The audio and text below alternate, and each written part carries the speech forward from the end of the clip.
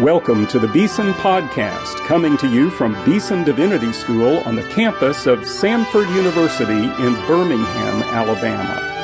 Now your host, Timothy George.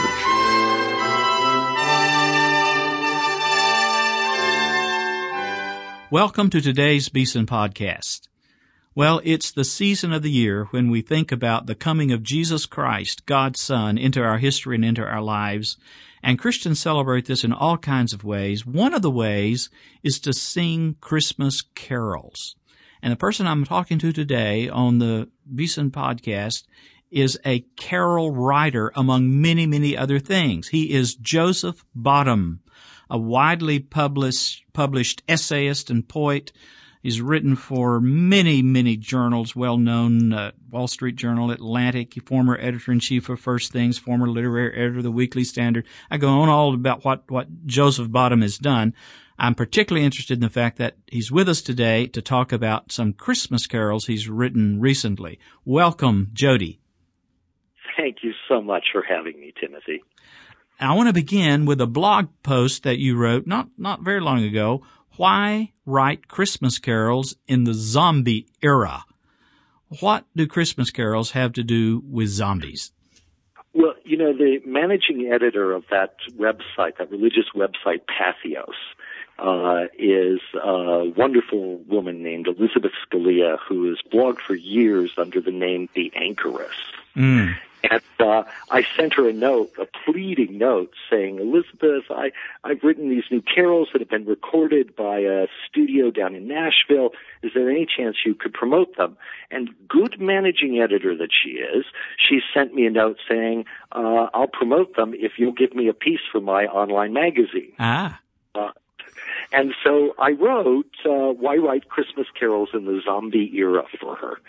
And my argument was, it was slightly perverse and comic one, of saying our television, our popular literature, our movies are filled with the supernatural these days. The writer David Goldrin estimates that 1 out of 7 movies out of Hollywood contains ghosts, vampires, or zombies. Wow.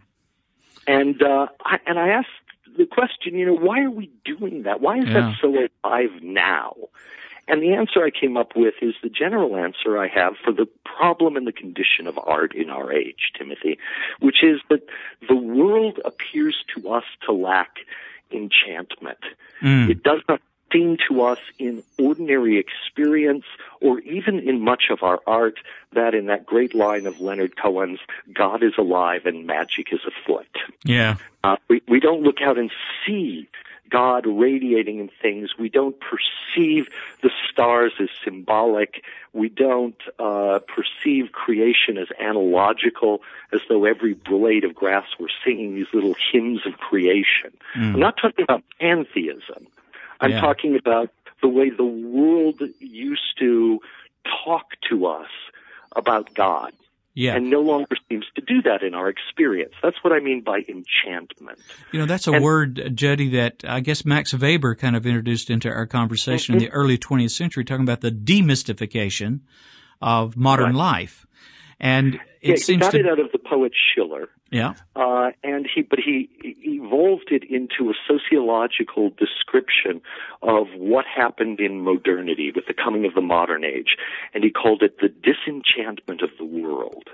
Now, there were ages after modernity began in which the world still seemed more or less enchanted, but I think it's come to a kind of full disenchantment in our own time. And Timothy, I hate it. It breaks at my heart. That you can't just hear the world is alive.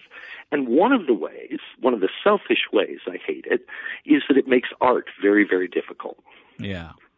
That's a selfish reason for disliking it. I also dislike it because I think if the world isn't testifying, if we put blinders on and can no longer see the world testifying to the fact that it is created, and thereby testifying to the existence of God and the promise of salvation, if we have blinders on and can no longer see that, then the real reason to hate these blinders is that it threatens souls in the world and their salvation. But my selfish reason for also hating it, or hating it more, is the one that it makes art so difficult. It's hard to write a poem. It's hard to write a novel. One of the places, though, Timothy, it occurred to me with the work I've been doing in lyrics for some while now, and I should mention my last poetry book, The Second Spring, was an exploration of lyrics as species of poetry. Yeah. But I've been thinking about this for a long time, and it struck me that one of the places where you can still kind of assume an enchantment in people's experience is Christmas. Yeah.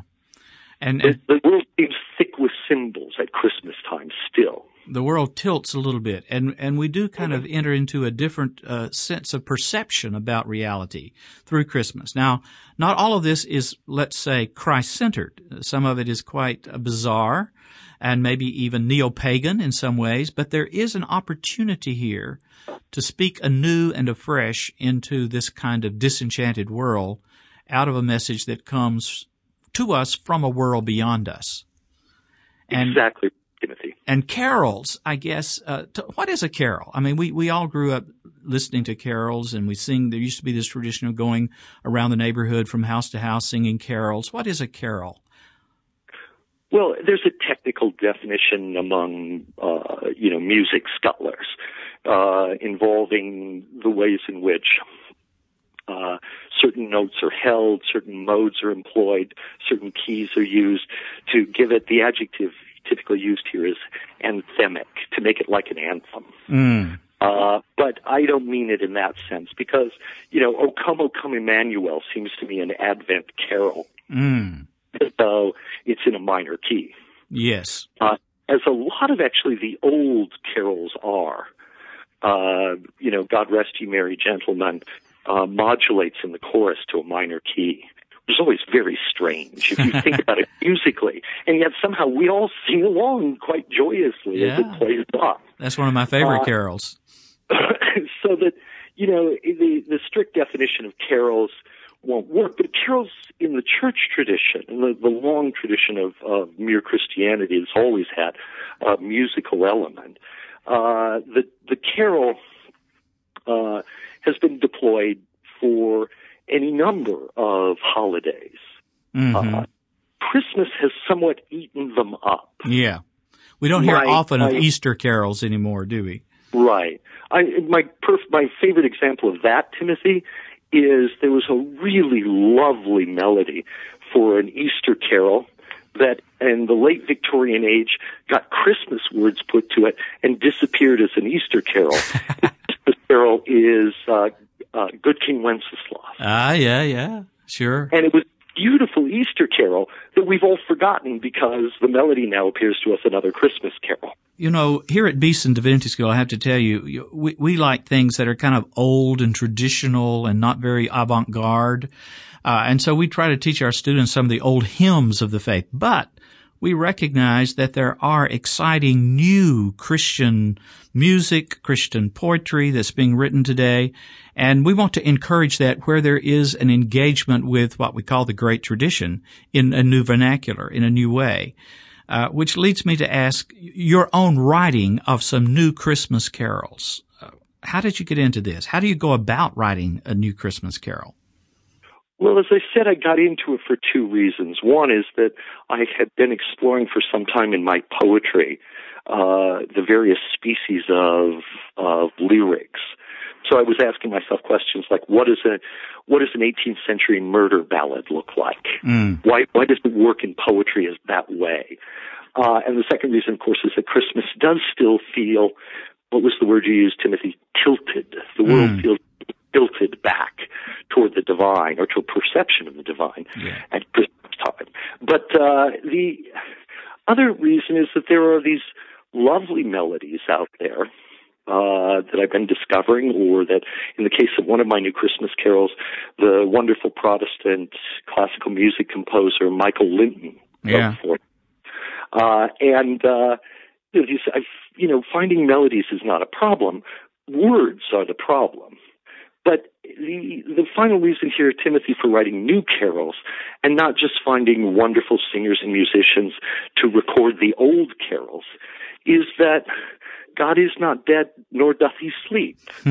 That's great. Our experience is alive, still with God. We needn't rely on our performances to say we share the faith of our fathers. Yeah. We can write new songs to say we have faith now of our own. We're going to listen to a couple of your carols, just an excerpt from them, and ask you to say a little bit about each one of them. The first one has a kind of lilting joy about it. In fact, it's called Joy Will Keep Us. Say a little bit about that one. That was my attempt to embrace what I think of as the madness of Christmas. Lots of my friends, Timothy, in the name of Christ, and for understandable and even applaudable reasons, want to shrink Christmas down. It's their rebellion against the commercialization and secularization of the holiday, and I understand it fully, Timothy. I also entirely disagree with it. Yeah. I think Christmas should be wild and mad and have reindeer in it and have everything you can possibly imagine, because the fact of the incarnation, the insane, wild fact of Christ, God himself, coming into this world is a kind of joyous madness and mess and embrace of the meatly, the incarnation. Carne there, the root word of that is meat. You know, taking flesh is a wonderful, gross, wild thing, and the wilder Christmas is, the more I feel it. Let's listen to this wild Christmas carol by Joseph Bottom, Joy Will Keep Us. See these spires aspire to heaven, hear these bells rejoice to ring. Seek the gift that God has given, join the song the angels sing. Faith fulfilled and hope come true, God's love has made creation new. And joy will keep us through this winter, joy will see us through the snow. All the world's a sign and wonder, soft with starlight all aglow. Cold it was and darkness falling, lost we were and sore afraid. Night so deep and daylight failing, hearts mistaken, hope mislaid. Then the Savior came to birth, to mend the ways of broken earth. And joy will keep us through this winter, joy will see us through the snow. All the world's a sign and wonder, soft with starlight all aglow. Once this stable held such glory, once our great hope slept in straw. Once these shepherds heard God's story, once 3 kings knelt down in awe. High brought low and low raised high, while angels ranged across the sky. And joy will keep us through this winter, joy will see us through the snow. All the world's a sign and wonder, soft with starlight all aglow. Dreamers seek the source of dreaming, wise men search for wisdom's throne. Christ has shown the cause of meaning, truth itself at last made known. Nature's wounds and weakness healed, the grace of light in dark revealed. And joy will keep us through this winter, joy will see us through the snow. All the world's a sign and wonder, soft with starlight all aglow. Wonderful. Joy will keep us. And I wanted to also listen, Jody, to the second hymn you wrote, Some Come to See the Lord. Now, this is a different tonality, I think. Say a little bit about this hymn, which is a little bit more mystery, I think, here. A little bit, I don't want to say more depth, because there's depth in the first one we heard, but there's something else going on here. What is it? I'm not sure. This is an attempt, Some Come to See the Lord. What was in my mind was an effort to speak of the mystery, or to point toward, because, if it's a mystery, we can't speak of it, but to point toward this mysterious thing that draws such emotions from us. And I wanted to say, sometimes we go back, we come to the manger because, we remember the old Christmas carols we sang when we were young. And sometimes we come because our hearts are shattered. And sometimes we come because Christ is a solution to the problems of knowledge and the problems of metaphysics. And sometimes we come just because the act of charity itself begins to echo with Christ. And for all these reasons, they all, loop around this. I think what is most personal in this song is the verse about that we will escape the sadness, that at Christmas now there lives grace and gladness. Exactly. There's a note of hope here. Let's listen. Some Come to See the Lord by Joseph Bottom. Some come because as children they sang old Christmas songs. Some come because as children they suffered hurts and wrongs. The wounded, poor and shattered, the heartsick, lost and battered. Some come for life restored. Some come to see the Lord. Along the city sidewalks, old Santas ring their bells. Along the city sidewalks, the storefront music swells. So much leads to the manger, the cheer you lent a stranger, the gift for no reward, the love you gave the Lord. Across the fields in winter, the snow lies soft and clean. Across the fields in winter, a new made world is seen. We will escape the sadness. There lives now grace and gladness, and peace beyond the sword. This child who is the Lord.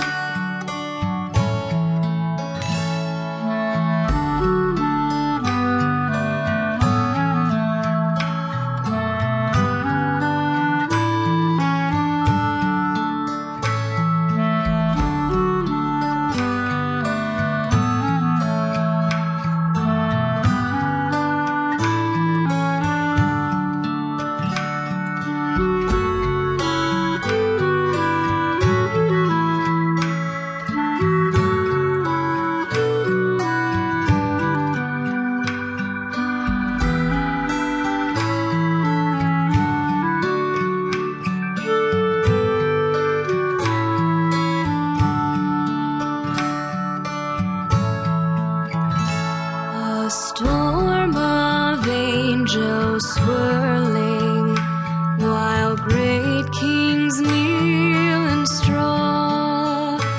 A storm of angels swirling, while shepherds watch in awe. The world is charged with glory and changed by faith's new story. Some come for love outpoured. Some come to see the Lord. Some Come to See the Lord. What a great new carol by Joseph Bottom. Joseph, it's been wonderful having you on the Beeson Podcast today. Thank you so much for writing these carols and for sharing them with us today. Oh, Timothy, thank you so much for having me on the podcast. If you want to know more about Jody Bottom and his work, you can go to josephbottom.com. That's his website. You can download these two carols we've heard today from iTunes or Amazon. And I also would recommend you're checking out Jody's recent book, The Second Spring. He's a wonderful writer, a wonderful thinker, a wonderful Christian believer. So, Jody, it's been a joy having you here. I hope we'll talk again soon. God bless, Timothy. Thank you. And Merry Christmas.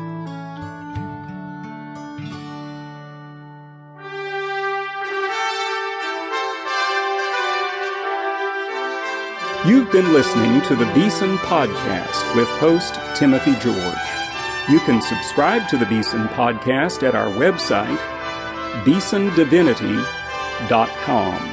Beeson Divinity School is an interdenominational evangelical divinity school training men and women in the service of Jesus Christ. We pray that this podcast will aid and encourage your work, and we hope you will listen to each upcoming edition of the Beeson Podcast.